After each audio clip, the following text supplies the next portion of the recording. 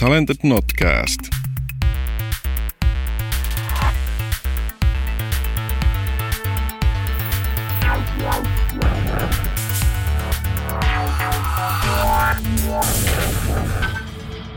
Morjesta vaan. Tämä on Talented Notcast ja minä olen tämän jakson juontaja Teemu Tiilikainen. Vieraana meillä tänään on Ilkka-Cristian Niemi Software-saunasta Kroatian auringosta. Ja Ilkka kertoo meille hänen omasta matkastaan, että mikä on vienyt hänet tuonne Kroatian suuntaan ja millaista on työskennellä maan kovimpien koodareiden kanssa. Ennen kuin mennään tähän keskusteluun, niin täytyy sen verran mainita, että tämä haastattelu on alun perin tehty vuosi sitten, eli about juuri siihen aikaan, kun koronapandemia iski, ja tämä jakso siinä hässäkässä meidän arkistoon, kun vähän koko maailma sekosi ja kaikki suunnitelmat meni uusiksi. Kuitenkin tämä keskustelu oli todella hyvää ja ajatonta, ja siksi päätimme julkaista sen nyt vuotta myöhemmin, ja varsinkin oikeastaan siksi, koska tässä puhutaan paljon etätyöstä ja sijainnin merkityksestä tässä IT-alan työskentelyssä, ja nyt sitten hallitsevien olosuhteiden vuoksi tuo etätyö on enemmän ajankohtaista kuin ikinä. Ja muutama pieni viittaus tässä keskustelussa saattaa olla, jossa käy ilmi, että tämä keskustelu on käyty noin vuosi sitten, mutta näillä saatesanoilla mennään itse keskusteluun.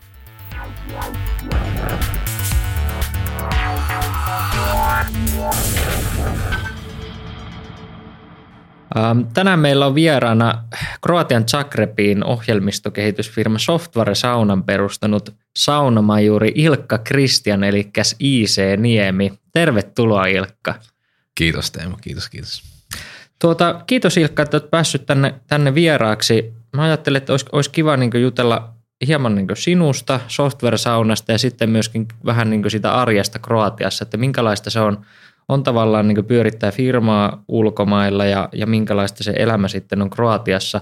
Mä uskon, että monella kuulijoilla esimerkiksi kiinnostaa se, että mitä se ohjelmistokehittäjä arki siellä on, niin voidaan siitä sitten myöhemmin jutella. Mutta jos aloitetaan ihan teikäläisestä, että miten sä oot tavallaan päätynyt IT-alalle ylipäätänsä, minkälainen historia sulla on taustalla? No joo, ehkä jossain määrin epätavallinen, täytyy heti alkuun sanoa, että mulla on kaupallinen koulutus, että en ole itse riviäkään koodia kirjoittanut tässä elämässä vielä, mutta no niin, eikö se Hello World sieltä pian varmaan pitää opiskella. Kaikki kredibiliteetti meni siinä heti alkuun. Se on just näin, mutta ehkä tätä tehdään vähän toisesta tulokulmasta siinä mielessä, mutta aloitin itse oma urani koulun jälkeen 2017 ja melkein siinä sitten heti pääsi jossain määrin kiinni IT-maailmaan, että silloinen esimieheni antoi pruju eteen, että nyt lähdetään hakemaan tai headhuntaamaan .NET ja sitten toinen profiili oli Java-koodareita ja siinä vaiheessa sitten tietysti raavin päätä, että mitähän nämä on. Ja ei muuta kuin Wikipedia ja sieltä sitten lukemaan, että mitä se tarkoittaa se .NET. Ja kyllä niitä kavereita sitten löytyikin silloin, vaikka olikin kuumin buumi silloin IT-alalla menossa. Ja pikkuhiljaa siitä sitten tosissaan tuli tutuksi ehkä jonkinnäköiset termistöt ainakin ja sitten vähän eksyin muihin juttuihin pariksi vuodeksi rekrytointialalla myös ja sitten taas taloushallinnon ulkoistuspalveluiden pariin ja siellä pääsi sitten tietysti lähemmäs itse softaa ja erinäköisiä applikaatioita, joilla sitä kirjanpitoa tehdään ja sitten jälleen taas rekrytoinnin pariin ja entistä enemmän vahvemmin IT-alan rekrytointiin, kunnes sitten 2016 päädyin Soltekin Puolan toimintoja vetämään ja he oli minun asiakkaana ollut aikaisemmin ja sitten siitä luonnollisesti vaihto sujuvasti pöydän toiselle puolelle ja se oli se ensimmäinen iso steppi. Ja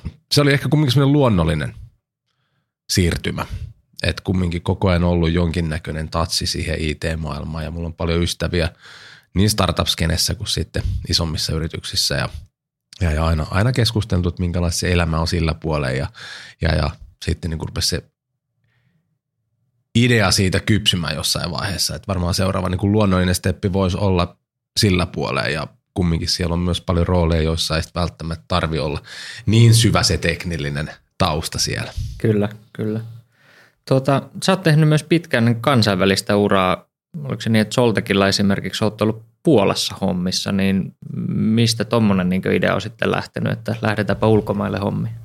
Joo, mä oon muuttanut maaliskuussa 2009 ulkomaille ja sen jälkeen sitten nyt tietysti vähän vajaa 2 vuotta sitten vaihtui maa, että siihen asti olin Puolassa juurikin 9 vuotta, aika pitkälti tasan.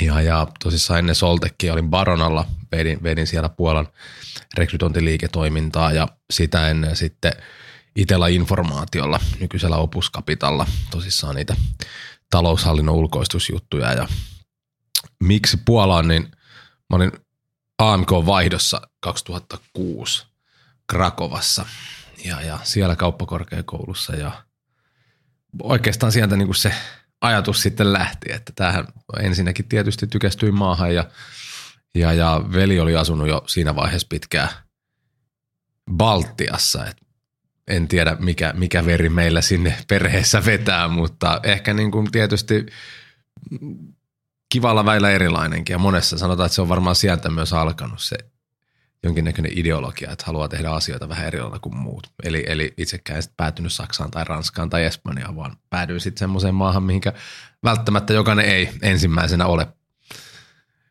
ole päätymässä. Niin. Sieltä se niin kuin alkoi se innostus Puolaan ja tosissaan ajatus sitten, kun lähti töihin sinne, että katsotaan nyt kuinka kauan tässä menee ja meni sitten melkein 10 vuotta ja tietysti ajatus ei ollut myöskään sitten enää loppuvaiheessa muuttaa Puolasta muualle, mutta sitten tuli tämä Kroatia-kortti. Siellä Etelä-Puolassa ilmeisesti on aika iso tämmöinen Suomi-skene, että aika monella firmalla on niin call centereitä tai vastaavia siellä just Krakovan ja Katowicen alueella, niin olit sä niin osa tätä Suomi-skeneä myöskin siellä sitten ja kasvattamassa sitä? No joo, varmaan en tiedä muistavatko vielä nimen, mutta yhteen väliin siellä kyllä niin kuin aika usein nimi tuli esiin, koska sitten tuli tosi paljon Baron aikana rekrytoituu sinne. Tietysti heillähän on myös edelleen siellä oma sentteri IT-tuessa tuossa Katowicessa, mutta sitten myös niin kuin Gdanski on tuossa Pohjoispuolassa on nyt semmoinen uusi keskittymä, että siellä on niin kansainvälisiä globaaleja yrityksiä kuin sitten suomalaisia yrityksiä, joilla on omia, on ne sitten asiakaspalvelua tai kirjanpitoa, oikeastaan logistiikan tukipalvelut, tosi paljon erinäköisiä setappeja niin sanotusti ja varmaan niin kuin karkea arvio meilläkin oli jossain vaiheessa, että siellä oli varmaan lähemmäs 1000 suomalaista loppupeleissä niin kuin töissä ja niistä varmaan puolet oli tämmöisissä erinäköisissä call center töissä. Löytyykö sieltä Puolan ajolta jotain hauskoja tavallaan sotatarinoita, että itsekin on jonkun verran siellä just Katowicen seudulla pyörinyt niin sanotusti ja ainakin niin kuin muutama vuosi takaperin se meininki oli lähempänä villiä länttä tai villiä itää oikeastaan kuin semmoista sivistynyttä länsimaalta. Niin. No kyllähän niitä löytyy, mutta se, että mitä uskaltaa kertoa. Niin. Mutta siis sanotaan, että onhan se, niin kuin, siis se oli hieno nähdä ylipäätään se, että miten se maa kehittyi. Ja niin kuin ehkä enemmän siitä villistä idästä kohti. No en tiedä villiä länttä sitten, mutta kyllähän siellä niin kuin ojasta allikkoa, että siellä kumminkin niin kuin, no se on suomalaisille aina mielenkiintoista, kun pääsee niin sanotusti halpaan maahan. Että. Mutta kyllä.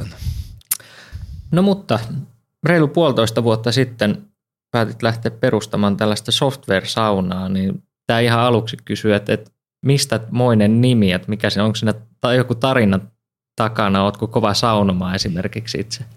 No joo, kyllä varsinkin nyt sitten, kun ei joka päivä pääse tai joka viikkokaan ei pääse nauttimaan saunasta, niin kyllähän se on semmoinen asia, mitä ylipäätään kaipaa tosi paljon ja sitten kun täällä Suomessa on, niin sitä tulee kyllä harrastettua ja et varmasti ole yllättynyt, jos kerron, että nimi keksittiin saunassa parin oluen jälkeen. Kyllä. No miksi just Kroatiaan? Onko siinä niinku taustalla myöskin joku suurempi tarina vai tuliko vaan heitetty jotain tikkaa niin taululle, että hei, että tonne päin Eurooppaa seuraavaksi? No ei oikeastaan, että se oli kyllä hyvin pitkälti yksi niistä listalla olevista maista. Eli no Etelä-Puolassa varsinkin asuneena, niin siitähän on lyhyt matka. Suurin piirtein Helsinki-Oulu-pyrähdys, niin oot jo sitten Välimeren tai Adriameren rannikolla. Ja jossain vaiheessa alettiin sitten kavereiden kanssa käymään siinä kesällä autolla reissuja, viikon pari reissuja. Ja se oli niin kuin ensimmäinen kosketus sitten Kroatiaan. Taisi olla, kun juuri olivat liittyneet EU-hun 2013 kesällä. Ja sitten heti perään 2014 syksyllä Jokerit liittyi KHL ja kovana lätkäfanina, niin tuli sitten lähdettyä katsoa Zagrebin matsia, kun he vielä siellä pelasivat KHL:ssä myös. Ja sitten oikeastaan niin tuli pääkaupunki siinä vaiheessa tutuksi ja opin tunteen paikallisia ihmisiä. Ja jostain sitten niin lähti jo sitten se ajatus, että jossain vaiheessa jotain itse, varmaan IT-firma, ja sitten rupesi ajatus entistä enemmän kytemään, että sitä elämää saattaa olla myös Puolan ulkopuolella, ja Kroatia nousi sitten esiin. Et toki niin kuin tehtiin, sanotaan, että sillä alueella, muualla kuin Puolassa, niin tehtiin markkinatutkimus sitten vähän, että missä niin kuin voisi olla tämmöiselle setupille, että mistä löytyisi kovia tekijöitä, koodareita, ja ylipäätään niin kuin sitten bisneksen kannalta olisi semmoinen ympäristö, missä tämä meidän juttu voisi toimia, niin onneksi nyt näin niin kuin perustaja ja siellä asuvan näkökulmasta, niin kumminkin pystyttiin se nasta sitten laittaa siihen Kroatian kartan päälle. Eli siinä taustalla on kuitenkin ollut selkeästi tämmöinen niin kuin laskelmoitu päätös. Haluatko ehkä pikkusen avata just, että mitä te tavallaan niin kuin software-saunalla sitten niin kuin konkreettisesti siellä teette? Joo, eli ihan niin kuin se ylipäätään ajatus, että mikä on software-sauna ja näin, että miksi sitä lähdettiin perustamaan, niin tietysti niin kuin tässä jo useamman vuoden ollaan puhuttu Suomen markkinassa, eikä pelkästään varmaan yleismaailmallinen ilmiö, mutta tietysti nyt Suomi ja Pohjoismaat ensisijaisesti meitä kiinnostaa, niin koodaripula, se oli niin kuin se ensimmäinen tekijä ja sitten tietysti jos miettii perustajajäseniä ja omaa taustaa, niin se rekrytointi ja tämä on niin kuin ollut aika vahvassa osassa siinä ja erinäköisesti niin kuin projektien johtaminen, niin sitten niin kuin oli helppo ajatus siitä, että lähdetään tekemään softa-firmaa tai softa-kehitysfirmaa ja sitten se itse tarjonta, mitä niin kuin halutaan tehdä software-saunalla ja tuoda markkinaan, niin ehdottomasti kokeneita full stack devaajia. Toki niin kuin siis sekä että fronttia että sitten myös backeria, mutta niin kuin sanotaan, että ajatuksena silleen full stack kokeneita koodareita, niin se on niin kuin se oli se ensimmäinen idea ja sitten tosissaan niin kuin piti löytää että mistä löydetään hyviä tekijöitä ja tietysti niin kuin sanotaan, että semmoinen markkina myös, missä niin kuin pystytään sitä business pyörittämään, ettei ole välttämättä niin ylikuumentunut, kuten esimerkiksi sitten se, että miksi me ei jääty sinne minulle niin rakkaaseen Puolaan, koska se markkina on ehkä vähän tämmöistä Suomi-ilmiötä täynnä myös, että tosi kova kilpailu siellä, niin sitten lähdettiin etsiä vaihtoehtoa sille ja se on niin kuin se, että mitä me halutaan tarjota, että meillä jossain luki suunnitelmissa, että me halutaan olla Kroatian reaktor. Toki sitä voisi niin kuin sanoa Futurise tai Nitor tai mitä nyt on, niin kuin Suomi on täynnä hyvin mielenkiintoisia yrityksiä, jotka tekee makeita juttuja, siellä on kovia tekijöitä, niin se niin kuin ehkä meillä toiminut semmoisena benchmarkkina siinä, että okei, että me lähdetään luomaan semmoista tiimiä tonne, että me erottaudutaan paikallisessa markkinassa sillä, että meillä on hyvä meininki, mielenkiintoisia projekteja ja sitten taas se, että meillä on niin kuin kovimpia paikallisia kavereita remmissä, niin se on niin kuin se pohjimmainen ajatus software-saunassa.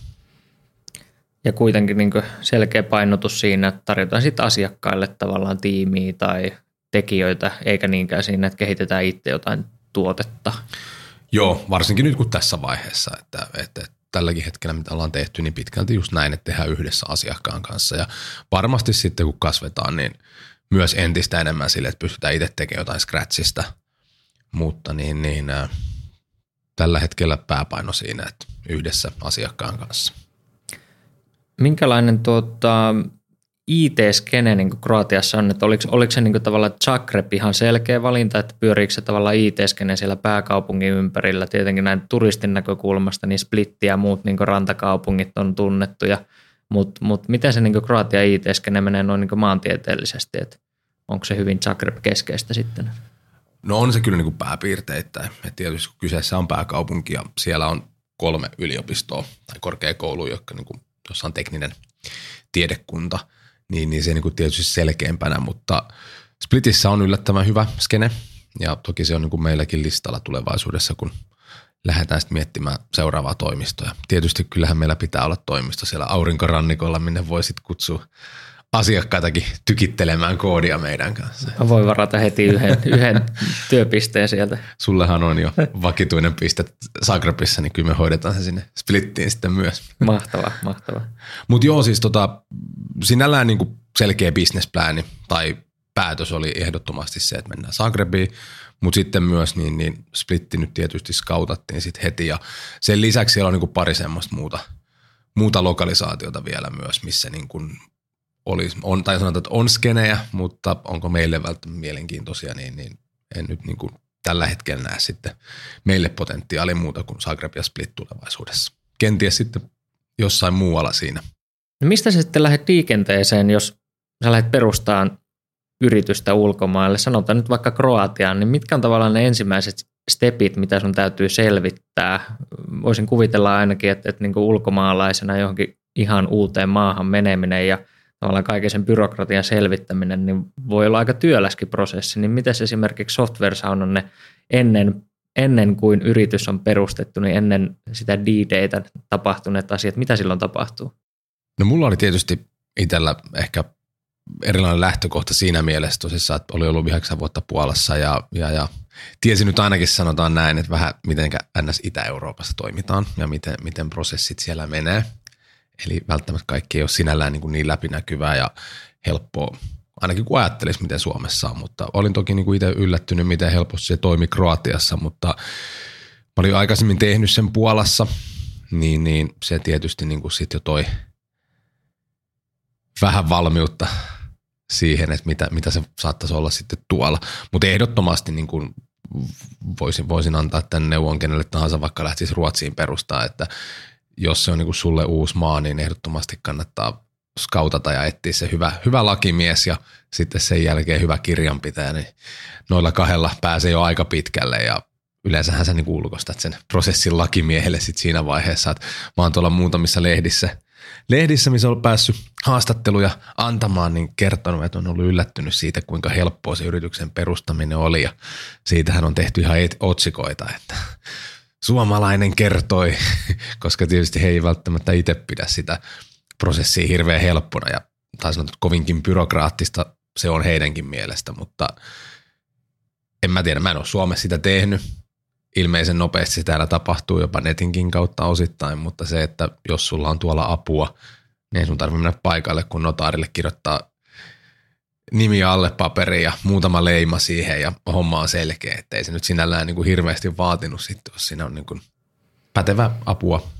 Eli lakimies mukana. Ja kirjanpitäjänä, jokaisen yrittäjän niin kuin 2 parasta kaveria. Kyllä, päteviä semmoisia. Niin ja tämä niin kuin pätee sitten myös joka maahan ihan varmasti, että kyllä niin kuin ne pitää olla kondiksessa, että aina tarvitaan, joko sun täytyy lukea sopimuksia läpi tai sitten sun pitää laatia sopimuksia, niin tarvitset siihen lakimiestä ja kirjanpitäjä taas sitten niin auttaa niissä asioissa, miten ne paikalliset kiemurat sitten siellä, moni asia tietysti eroaa myös pääpiirteittäin kirjanpito samanlaista kuin Suomessa, mutta niin sitten tietysti on niitä paikallisia eroavaisuuksia.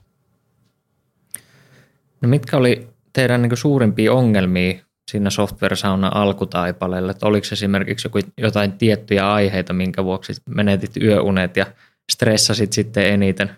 No yöunet on ehkä häiriintyneet vaan pari kertaa.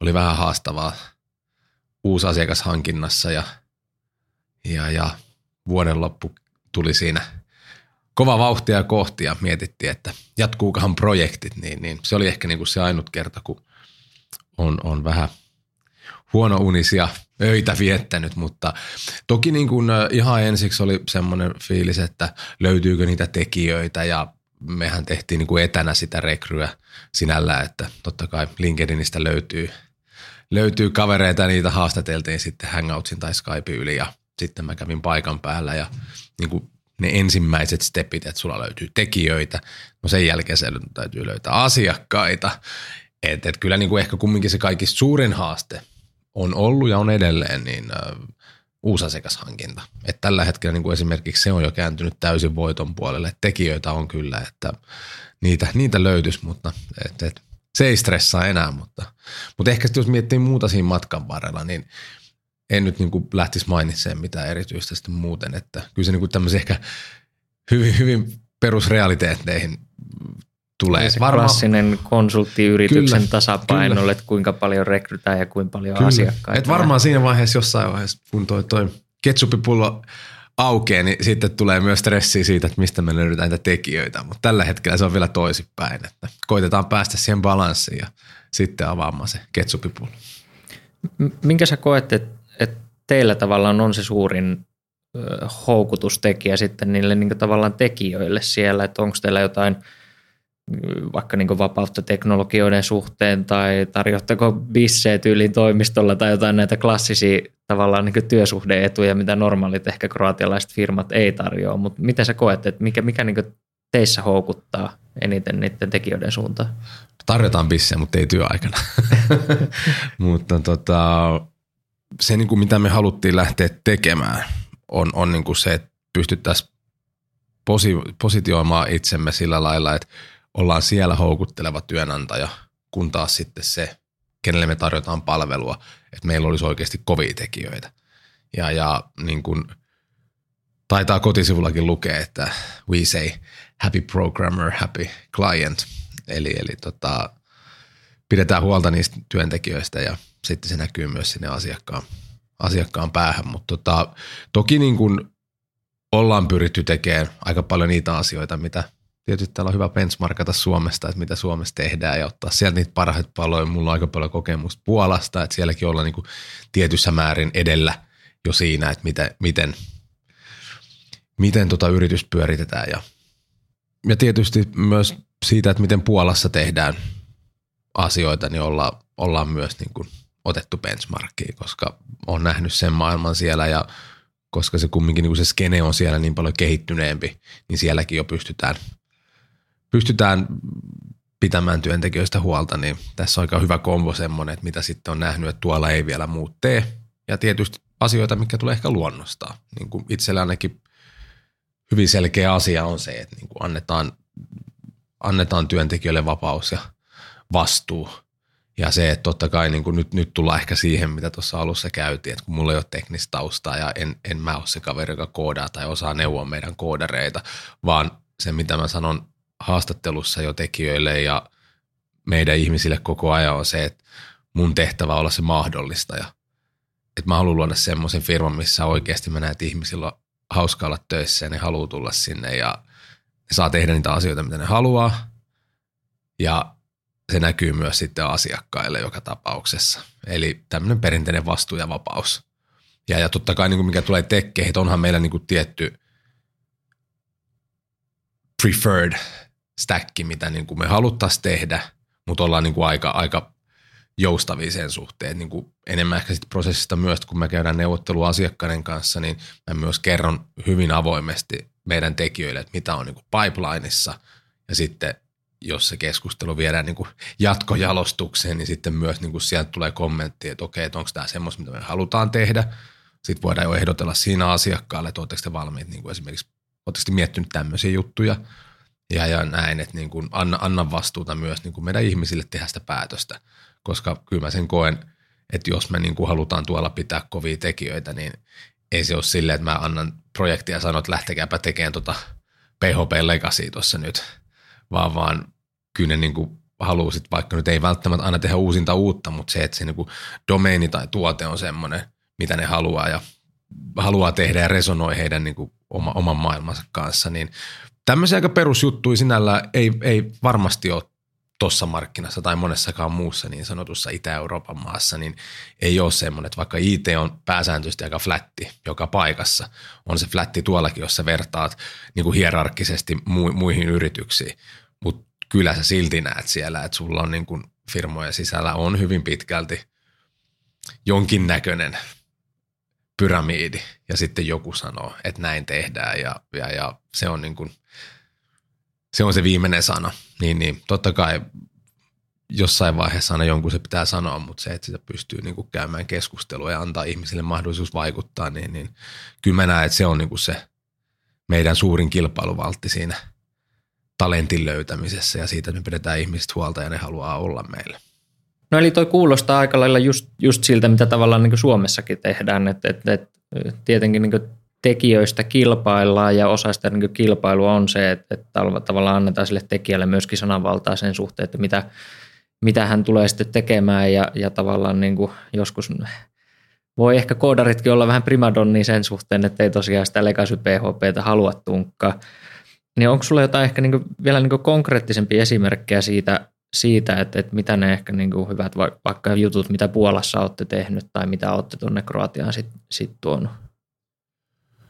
No tietysti niin kuin siinä mielessä on vähän eri tilanne tällä hetkellä, koska me niin kuin halutaan lähtökohtaisesti palkata niin kuin kokeneita ja senioritekijöitä, niin ei ne niin kuin välttämättä se tärkeä juttu niille ei ole se, että onko meillä PlayStationia tai Jaffaa.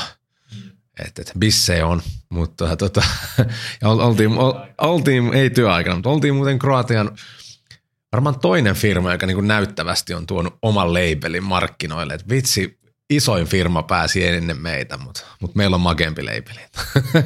Mutta tietysti mä oon Saunan luvannut kaikille, että sitten jossain vaiheessa, kun muutetaan omaan toimistoon, ei ehkä vielä se seuraava, mutta niin kuin sit ehkä 2 vuoden päästä, niin kyllähän meidän pitää olla ensimmäinen firma luonnollisesti Kroatiassa, jolla on oma saunatoimistolla.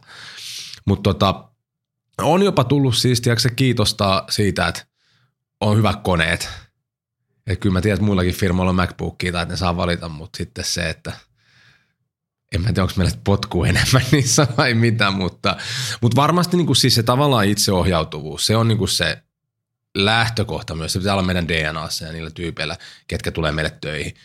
Koska esimerkiksi tällä hetkellä mä en näe mitään tarpeellisuutta projektipäälliköille tossa, niin se, että ne meidän ihmiset täytyy olla semmoisia, että ne kommunikoi, ne pystyy kommunikoimaan asiakkaan kanssa suoraan, niin ne pitää myös niin kuin pystyä tekemään niitä ehdotuksia ja oikeasti sanomaan, mitä ne ajattelee.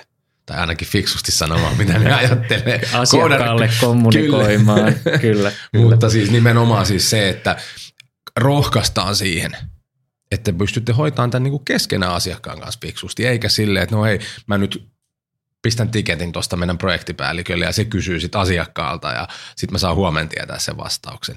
Niin nimenomaan siis sitä, sanotaanko niin kuin tuohon johtamiskäytäntöön sitä ketteryyttä. Ja että se on niin kuin varmasti sinällään se iso tekijä siinä. Mutta totta kai niin kuin joo, swagia, kaikkea löytyy, bissejä, kivoja tarroja ja tämmöistä, mitkä niin kuin joo, löytyy monelta muultakin, mutta niin enemmän ehkä niin kuin just se henkimaailman jutut ja se, mikä vaikuttaa konkreettisesti siihen työhön, koska niin kuin just siinä, kuten sanottu, että me vähän palkataan sillä eri tulokulmalla kuin mitä moni, varsinkin tuolla paikallinen firma, että siellä on niin kuin hyvin pitkälti se, että sulla on seniori, sitten on tosi paljon mid-leveliä ja vielä enemmän junnua, niin meillä on niin kuin se, että alusta pitäen se olisi sitä, totta kai tulevaisuudessa varmasti tullaan jossain vaiheessa sit myös ottaa vähän junnumpaa. Mutta niin tässä vaiheessa, kun ollaan luomassa firmaa ja totta kai niin se myös vaikuttaa siihen, että mitä asiakkaat pyytää, niin se, että jos sulla on siellä kovia tekijöitä, niin se myös sitten tuo sen mahdollisuuden näille ihmisille, mikä on myös tosi tärkeää, että ne oppii toisiltaan. Ja sen takia tosi paljon meille tulee hakemuksia, tai jos me lähestytään niin, että me ollaan kuultu teistä ja teillä on hyvä juttu, koska toi on sellainen setup, missä pystyy itse oppimaan, niin sen takia me pystytään käymään niitä keskusteluja ihmisten kanssa jo, koska ne on kuullut siitä, sana on kiirinyt, mikä on tosi jees, mutta se on niin kuin se ajatuskin siinä, että ihmiset pystyisivät kehittymään sitten myös niin kuin itse. Kuinka korkealla pidätte sitä niin kuin tavallaan kulttuuririmaa sitten rekrytoinnissa, että joudut sä esimerkiksi rejektoimaan tosi paljon porukkaa sen suhteen, että koet, että ne ei ole ehkä tässä vaiheessa tavallaan vielä valmiita tuollaiseen itseohjautuvan työkulttuurin, että tulee sitten jostain ehkä vähän hierarkkisemmasta korporaatiosta ja niin kuin ei välttämättä pärjäisi sitten tuommoisessa niin kuin itsenäisessä asiakasprojektissa. Vielä ei ole tullut sille onneksi ainakaan vikarekryjä, mutta totta kai niin kuin siis me painotetaan sitä entistä enemmän. Ja nyt meillä on itse asiassa tulossa oma rekry, tämmöinen landing page, mihin me tuodaan niin kuin ehkä vielä enemmän suoraan sitä esille. Tavallaan jopa sillä lailla, että kun olet lukenut tämän, jos se resonoi, hae. Jos et ole samaa mieltä, niin älä lähetä hakemusta. Ihan sillä, että niin kuin, tietysti ne tulee se tekninen puoli, että tosi paljon pistetään fokusta siihen, että niin kuin ihmiset haluaisi tehdä ketterää kehitystä ja on sitten niin test-driven development, continuous integration, et cetera. Ne on semmoisia asioita, mitä aika harva firma tuolla tekee.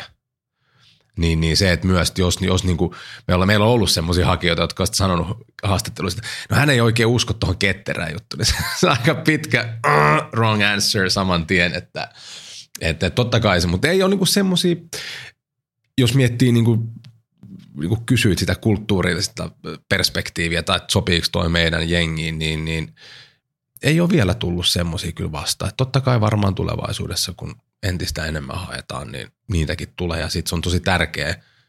Nyt meillä on, just pidettiin kehityskeskustelut tuossa ennen joulua, niin aika yksimielisesti tuli siellä, että se on hyvä fiilis ja hyvää porukkaa. Ja vaikka vielä tähänkin mennessä se, että moni on tehnyt yksittäisiä projekteja, eli ne ei niin kuin välttämättä kommunikoi sen työn suhteen koko aikaa.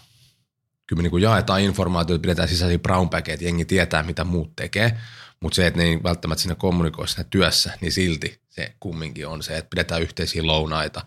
Ja tämä tulee ihan niin kuin devaajien omasta tahdosta, että kyllä ne niin kuin pääsääntöisesti syö aina kimpassa ja jonkin verran viettää aikaa jopa jo työ ulkopuolella, mikä on aina positiivista, mutta se on niin kuin tärkeä nyt varsinkin sit, jos sitä kasvua rupeaa tulemaan.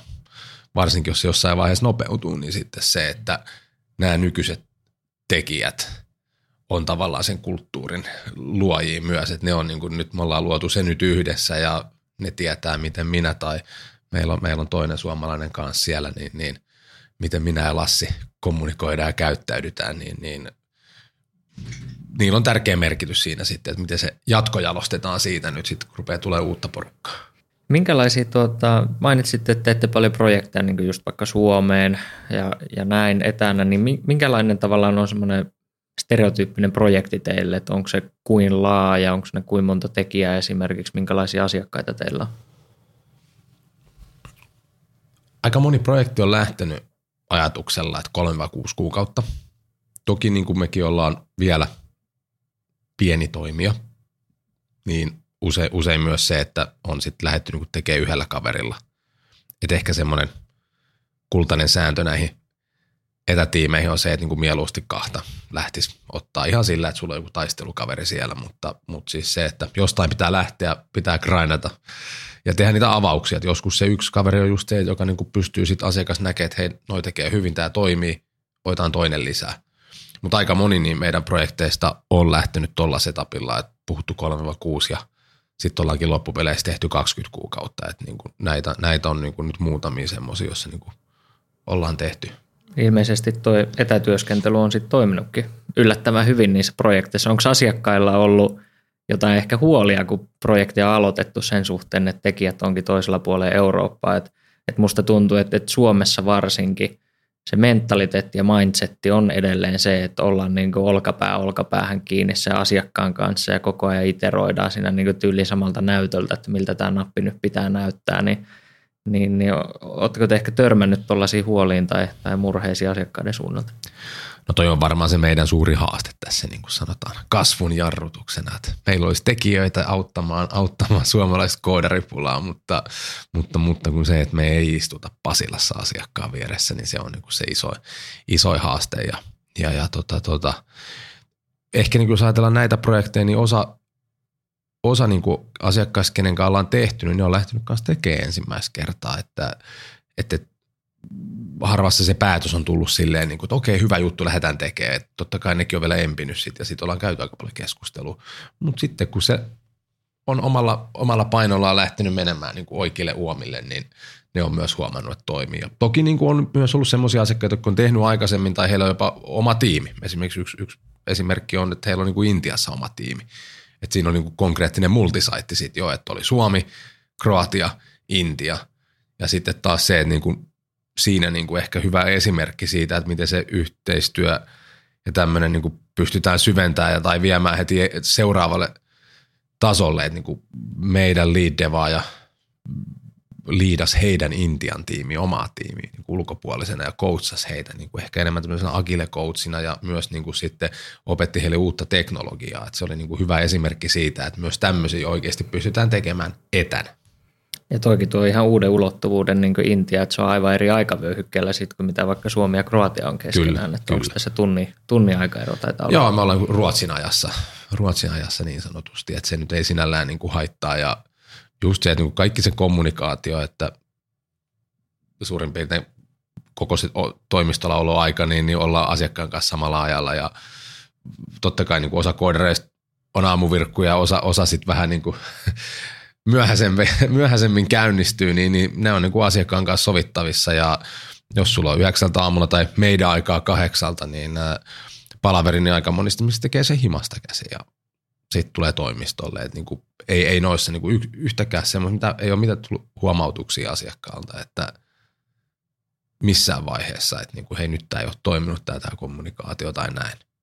Että kyllä se niin kuin enemmän on mun näkemys ja kokemus on se, että se on enemmän niin kuin henkimaailman juttuja sitten. Et totta kai niin kuin monessa asiassa se, että sä istut siinä vieressä, niin se auttaa. Mutta sitten niin kuin, miten mekin ollaan pyritty sitä taklaamaan ja haluttaisiin aina tehdä se, että on-siteilla on kick-offi. Että tulee se asiakas sitten meille, varsinkin keväällä ja syksyllä on kiva olla Kroatiassa sitten vähän lämpöisemmässä, mutta niin tullaan niin kuin lähtökohtaisesti aina sitten vähintään viikoksi Suomeen asiakkaalle ja totta kai se, että sä niin kuin näet face to face, apit tunteen ne, on ne sitten niin kuin totta kai koodarit keskenään, mutta sitten myös ketä muita siellä asiakkaalla on siinä bisneksessä mukana ja siinä projektissa mukana, niin se on tosi tärkeä asia. Et se on niin kuin ehdottomasti se, mitä mä itse sanon, että se pitää tehdä versus sit se, että niin kuin sanotaan vaan moikat hangoutsissa ja ikinä ei tavata ja sen jälkeen se Slack, koska Slackissakin voi niin helposti ymmärtää väärin. Varsinkin jos joku käyttää ironiaa tai huumoria, niin se, että kun sä oot tavannut ja käynyt pizzalla ja bissellä tuossa parina iltana sen kick-off-viikon aikana, niin se on ihan eri tasolla. Luottamus on rakentunut ja ihan erillä tavalla ennen. Ja niin kuin sä opit tuntea, että hei tonkaan voi heittää tuommoista läppää, ton kanssa ei ja näin, niin se lähtee huomattavasti. Ja totta kai niin kuin asiakas näkee sitten muun muassa myös sen, että noi kaverit on todellisia ja nyt mä tiedän, kenen kanssa me tehdään. No teillä on paljon kokemusta etänä työskentelystä. Tuossa tulikin jo muutamia hyviä vinkkejä, eli kommunikaatio ja niin face-to-face tapaaminen on alkuun niin tosi ehdoton, mutta onko sulla ehkä jotain muita konkreettisia tavallaan niin vinkkejä firmoille tai tiimeille, jotka haluaisi ottaa tämmöisen niin etätyöskentely isommin käyttöön? Mitä kannattaa huomioida, mitkä asiat muuttuu siitä, että kun ollaan vaikka face-to-face päivittäin? No joo, mä oon itse asiassa tainnut bloginkin kirjoittaa, omassa LinkedInissä löytyy 8 avaintekijää niin kuin etätiimien käytössä ja siellä lukee tämä legendaarinen kommunikaatio. Että jos ei se toimi, niin se on niin kuin ihan sama, että onko se sun oma saitti jossain muussa maassa. Tai jos ei se kommunikaatio toimi Oulun ja Helsingin välillä, niin ei se homma niin kuin toimi sitten. Että se on niin kuin se on se kaikista tärkein tuossa. No niin kuin sanoin tuossa jo aikaisemmin, että niin kuin se tapaaminen ei pelkästään mun mielestä se kick-off, varsinkin jos on pitempi aika. Sanotaan, että jos me lähdetään tekemään yhteistyötä, se kestääkin vuoden, niin vähintään kerran halfissa, niin kuin puolen vuoden välein, mieluusti jopa kerran kvartaalissa. Se vie niin kuin ihan eri tasolle kumminkin sen tekemisen sitten, että totta kai niin kuin se työjako, onhan se tärkeää.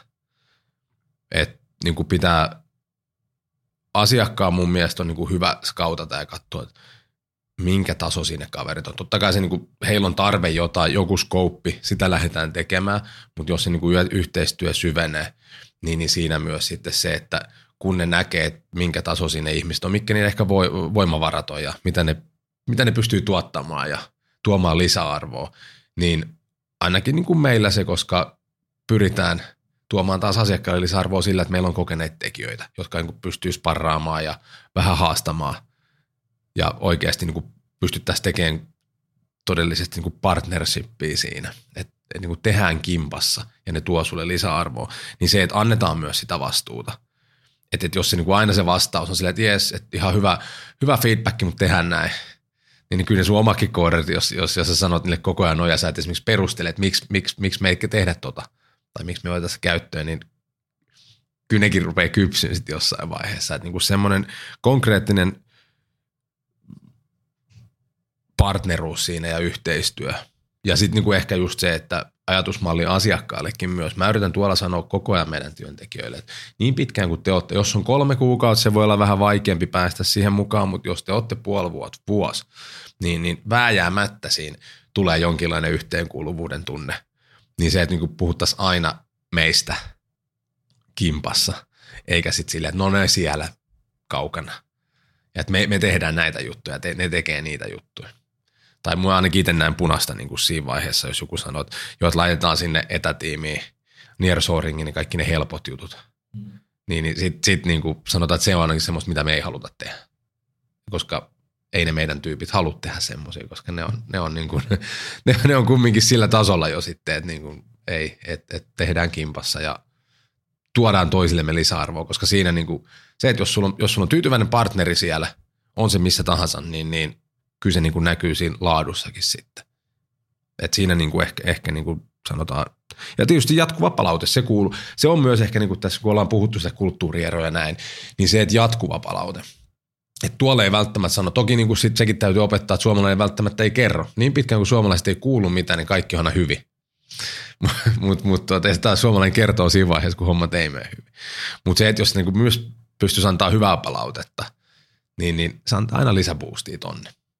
Mutta tämä on niinku kumminkin mun näkemys ja se, mitä meidän tiimi on tähän mennessä tehnyt, niin kyllä ne niinku sanoo, että suomalaisten kanssa on siistimpi tehdä duunia kuin mitä esimerkiksi Kroatian kanssa. Eli kumminkin ne saa sitä palautetta ja sitä vastuuta. Ja ehkä kumminkin niinku business-maailmassa me ollaan sitten lepposempi. Niin ne kyllä ovat tykänneet tehdä siitä.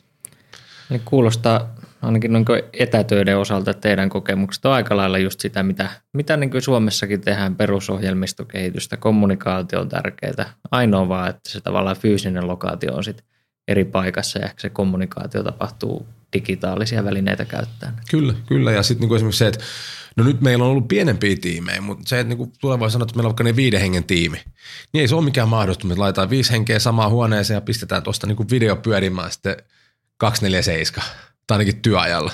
Ja sitten niin se, että voidaan vaikka pistää flappitaulu siihen, että ne näkyy. Että enemmän se vaatii sitten, jos niin tehdään ketterästi ja näin, että jos sulla on se flappitaulu, missä on postit-lappu ja näin, niin että se kuva saadaan siirrettyä tonne. Ja digitalisaatioitahan tässä kaikki tehdään kimpassa, niin se varmaan onnistuu jollain keinolla sitten kumminkin. Että kyllä ne kommunikoinnin välineet on jo siellä. Ja muuthan tätä tekee niin kuin maailmassa aika menestyksekkäästi. Niin kyllä mekin tätä pystytään tekemään. Totta kai maailma muuttuu. Näin tekee. Mikäs sitten on software-saunan tulevaisuuden suunnitelmat, mitä vaikka ensi vuosikymmen tuo teille tullessaan niin sanotusti, ehkä jos on helpompi ennustaa vaikka vaan vuotta 2020, niin minkälaisia visioita sulla itsellä on esimerkiksi saunan osalta? Kuinka lämpimänä pidetään tupa? No aika kuumat joutui lähtemään tästä puiden hakkuuseen vissiin. Hallitus tuossa sanoi, kun annoin heille ne jouluun niin kuin omat näkemykset siitä, että jos noihin päästään, niin sit kyllä niin kuin, sit voidaan jokainen voi ostaa mulle samppanjapulloa. Toivotaan sitten, että pääsee nauttimaan kuohuvaa tuossa loppuvuodesta, mutta siis kyllä mä näkisin, että nyt tässä ollaan tehty vähän vajaa 2 vuotta tätä hommaa ja niin kuin vastaanotto siis silleen, niin siis vastaanotto on ollut ristiriitaista tietysti, että moni on sanonut, että ei missään nimessä etänä ja kaikki pitää istua tässä tai me ei tehdä ulkomaalaisten kanssa mitään töitä ja näin poispäin. Niin mutta sitten se, että ihmisiä ja asiakkaita, yrityksiä, ketä on päässyt tapaamaan ja näin, niin se, että se on ollut oikein antoisaa ja uskon, että se rupeaa niin kuin tuottamaan tulosta jo pikkuhiljaa. Että me ollaan kumminkin yritetty rummuttaa kovasti omaa nimeä ja olla esillä. Ja tietysti niin kuin ollaan saatu tosi hyviä referenssejä, siis tosi hyvää palautetta asiakkailta, niin sehän on se kaikista tärkein. Kyllä se niin kuin rupeaa jossain vaiheessa maksamaan itse takaisin. Et Mä niin kuin näkisin, että me päästäisiin silleen lähemmäs parikymmentä, mieluusti parikymmentä. Sen mä oon laittanut niin kuin omaan tavoiteboardiin, että parikymmentä koodaria olisi.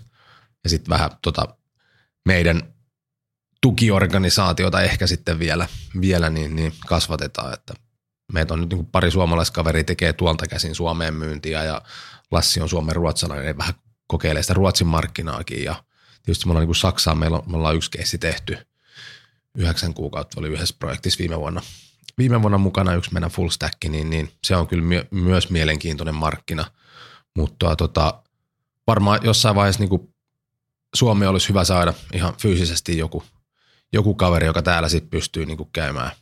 Ehkä niin kuin voisi sanoa jopa teknisempi myyjä silleen, että pystyy niin kuin käymään jo sitä vähän pintaa syvemmältä keskustelua sitten myös asiakkaiden kanssa.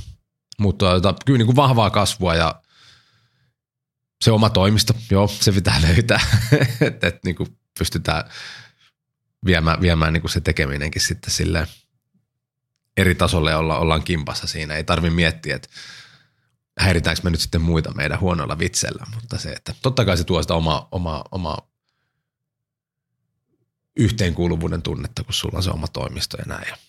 Ja ehdottomasti niin kuin tämä hyväksi huomattu sääntö, mikä suomalaisissa IT-toimistoissa on melkein joka paikassa, eli niin kuin no shoes policy, se tullaan kyllä implementoimaan tonne myös, että saa nähdä, miten paikalliset siihen suhtautuu, mutta kenkiä ei meidän tulevassa toimistossa pidetä jalassa.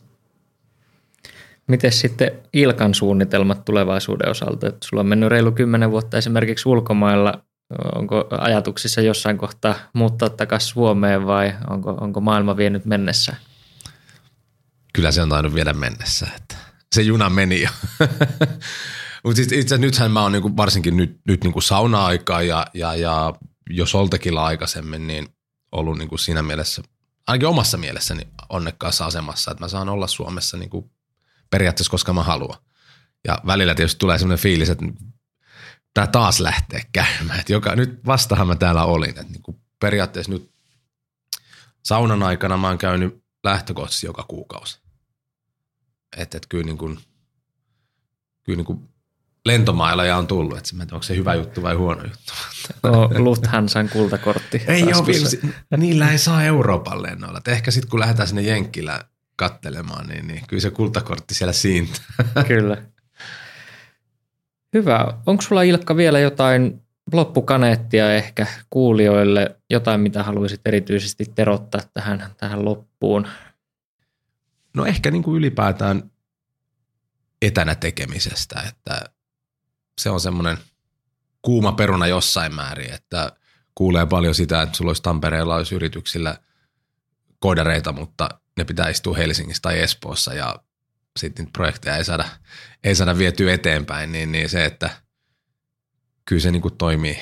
Se toimii kotimaisin voimin ja sitä pystyy tekemään myös ulkomaisin voimin, kunhan vaan sitä ajattelee avoimin mieli. Että totta kai niin kuin on ihmisillä on huonoja kokemuksia siitä, mutta niin se, että rohkeasti vaan eteenpäin ja kokeilemaan uusia asioita ja muistakaa kommunikoida, niin kyllä ne asiat sitten aina. Eli jos tämä pitäisi tiivistää silleen, että tuossa vaikka musiikkitalon seinällä on valotaulu ja sun pitäisi yhdellä virkkeellä antaa joku vinkki kuulijoille, niin mikä se olisi? Ole avoin. Hyvä. Kiitos Ilkka. Tämä oli erittäin antoisa keskustelu.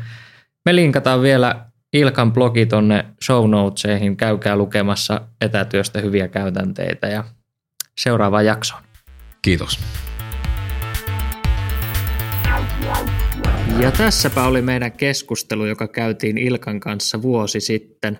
Paljon on kuitenkin tapahtunut sen jälkeen, niin meillä onkin tässä nyt yllätysvieraana jälleen kerran Ilkka-Cristian ja viimeisimmät kuulumiset Kroatiasta aivan uunituoreena ja etäyhteydellä tuolta Kroatian päästä.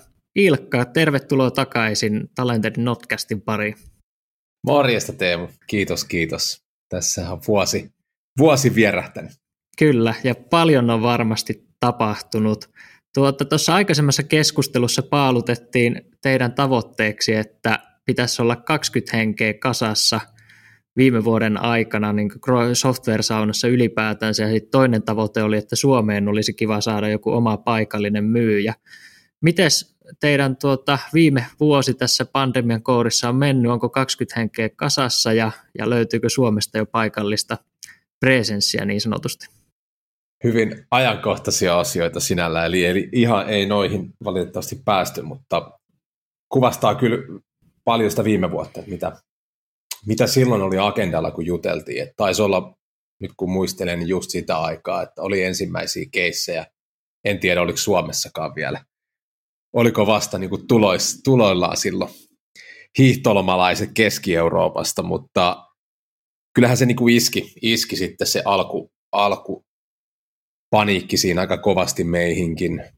Et sitten huhti-toukokuussa niin se kyllä huomasi luvuissa ja jengi joutui niin sanotusti beatsille, että osa projekteista loppui ja myyntikeissien päätöksenteko pitkitty huomattavasti, mutta toisaalta taas sitten yhtä nopeasti, kun se alkoi se epävarmuus, niin kesää kohde sitten tuli jo jonkinnäköistä positiivista vibaa markkina ja huomasi, että siellähän on tunnelin päässä valoa ja päästiinkin sitten skaalaamaan ihan mukavasti siihen juhannuksen korvilla ja loppuvuotta kohdasta oikeastaan vauhti kiihtyi ja me päästiin laajentamaan meidän tarjoamaa tuonne natiivin mobiilikehityksen puolelle ja se oli niin kuin yksi suunnitelma, mitä viime vuodelle oltiin laitettu paperille, mutta ihan 20 ei päästy, että meitä taisi olla loppuvuodesta kaiken kaikkiaan 17, että melkein.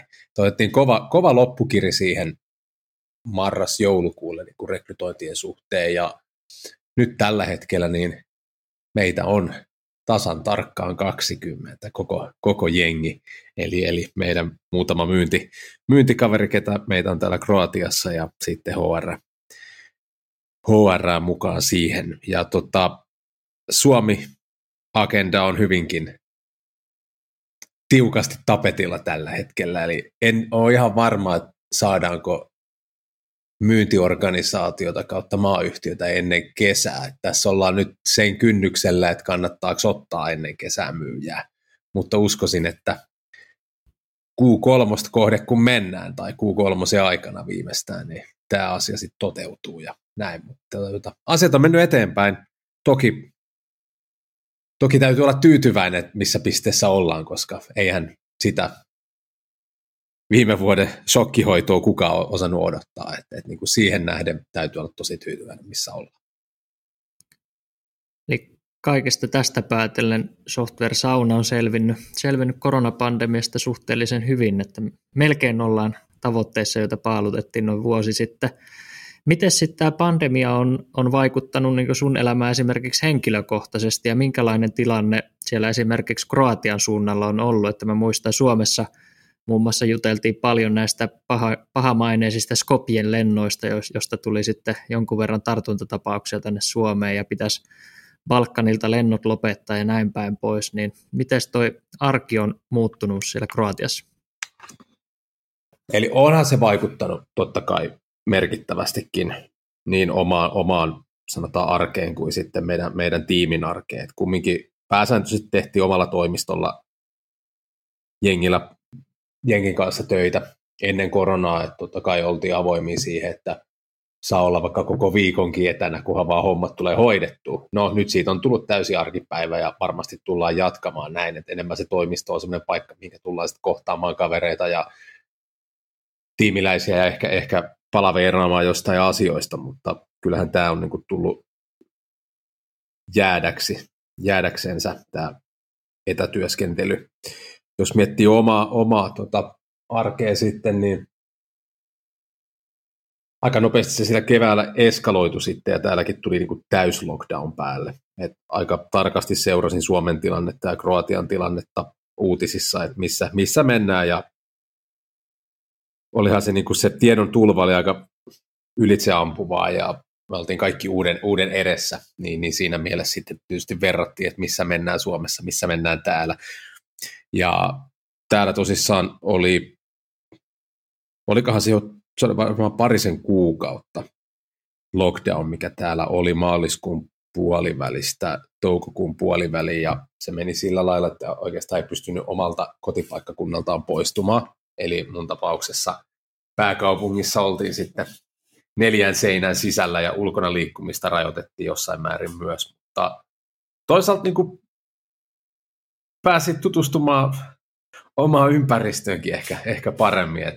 Ja tietysti niin sanotaan, että oma työskentely muuttui myös sinällään, että rupesi pitämään tiettyjä telkoja, palavereita, puheluita, niin sille, että lähti tuonne auringonpaisteeseen kävelemään ja teki niin kuin pitkiäkin kävelylenkkejä kesken päivän ja pystyi hoitamaan niitä tiettyjä työasioita, missä niin kuin ei vaadittu sitä, että olet videon välityksellä tai kirjoitat läppärillä, niin se oli ihan positiivinen asia sitten, että ihmisluonne on mielenkiintoinen siinä mielessä, että me pystytään sitten tarpeen mukaan sopeutumaan näihin muuttuviin tilanteisiin. Ja toki Suomeen ei tullut sitten lähdettyä kesän aikana, vaikka sielläkin oli parempi tilanne. Taisin itse viettää 13 viikkoa rannikolla täällä niin kuin sitten toukokuun puolivälistä tuonne lokakuun loppuun asti. Että sinällään pari viikkoa lomaa siinä, mutta muuten tein etätöitä pääsääntöisesti kaverin purjeveneeltä, että ei se loppupeleissä niin huono vuosi ollut, sit, jos miettii sitä työympäristöä. Ainakin niin kuin rusketus on vieläkin jäljellä. Toisin kuin meillä muilla. Millainen vaikutus tällä koronapandemialla sitten on ollut esimerkiksi teidän devaajien arkeen ja niin kuin erityisesti tähän paikkariippumattomuuteen softaprojekteissa, aihe, joka ainakin tiedän, että sulle on henkilökohtaisesti lähellä sydäntä? Kuten sanottu, niin muuttihan se niin kuin meidänkin työskentelytapaa siinä mielessä, että lähtökohtaisesti kun me tehdään softaprojekteja, me tehdään niitä etänä. Koska edelleen tänä päivänä suurin osa asiakkaista on Suomessa ja siinä on se etätyöskentely läsnä koko ajan, mutta se, että me ollaan aikaisemmin tehty pääasiassa kumminkin tiimin kanssa toimistolla, niin nyt ollaan sitten tietysti puhuttu täysin etämoodista ja siitä on niin kuin tullut hyvää ja huonoa palautetta. Totta kai osa kaipaa toimistolle ja ehkä niin kuin pääasiassa kaikki kaipaa sitä kontaktia ja niitä kahvihetkien jutteluja ja näin. Mutta siis työskentelytavatkin on muuttunut ja ehkä niin kuin tehostunut myös. Ja jos miettii koko markkinaa sitten, missä niin kuin ollaan kaikki samassa veneessä, niin kyllähän tämä niin kuin meidän kaltaiselle yritykselle on hyvä asia pitkässä juoksussa. Että jos miettii sitä aikaa ennen koronaa, niin kyllä se haaste usein oli niissä asiakaskeskusteluissa se, että vaadittiin osittain tai kokonaan sitä läsnäoloa asiakkaalla fyysisesti, esimerkiksi vaikka Pasilassa, niin nyt se on niin kuin poistumassa tai muuttumassa ainakin, ja tietysti nämä yritykset, jotka on nähnyt sen jonkinnäköisenä peikkona aikaisemmin, niin moni on varmasti nyt myös todennut tämän vuoden aikana, että näitä asioitahan pystyy ihan oikeasti tekemään etänä. No jos vuosi sitten keväällä olisit tiennyt kaiken, mitä tiedät nyt tänä keväänä muun muassa tästä työskentelytapojen muutoksesta, niin onko kenties jotain juttuja, mitä olisit tehnyt toisin tässä kuluneen vuoden aikana?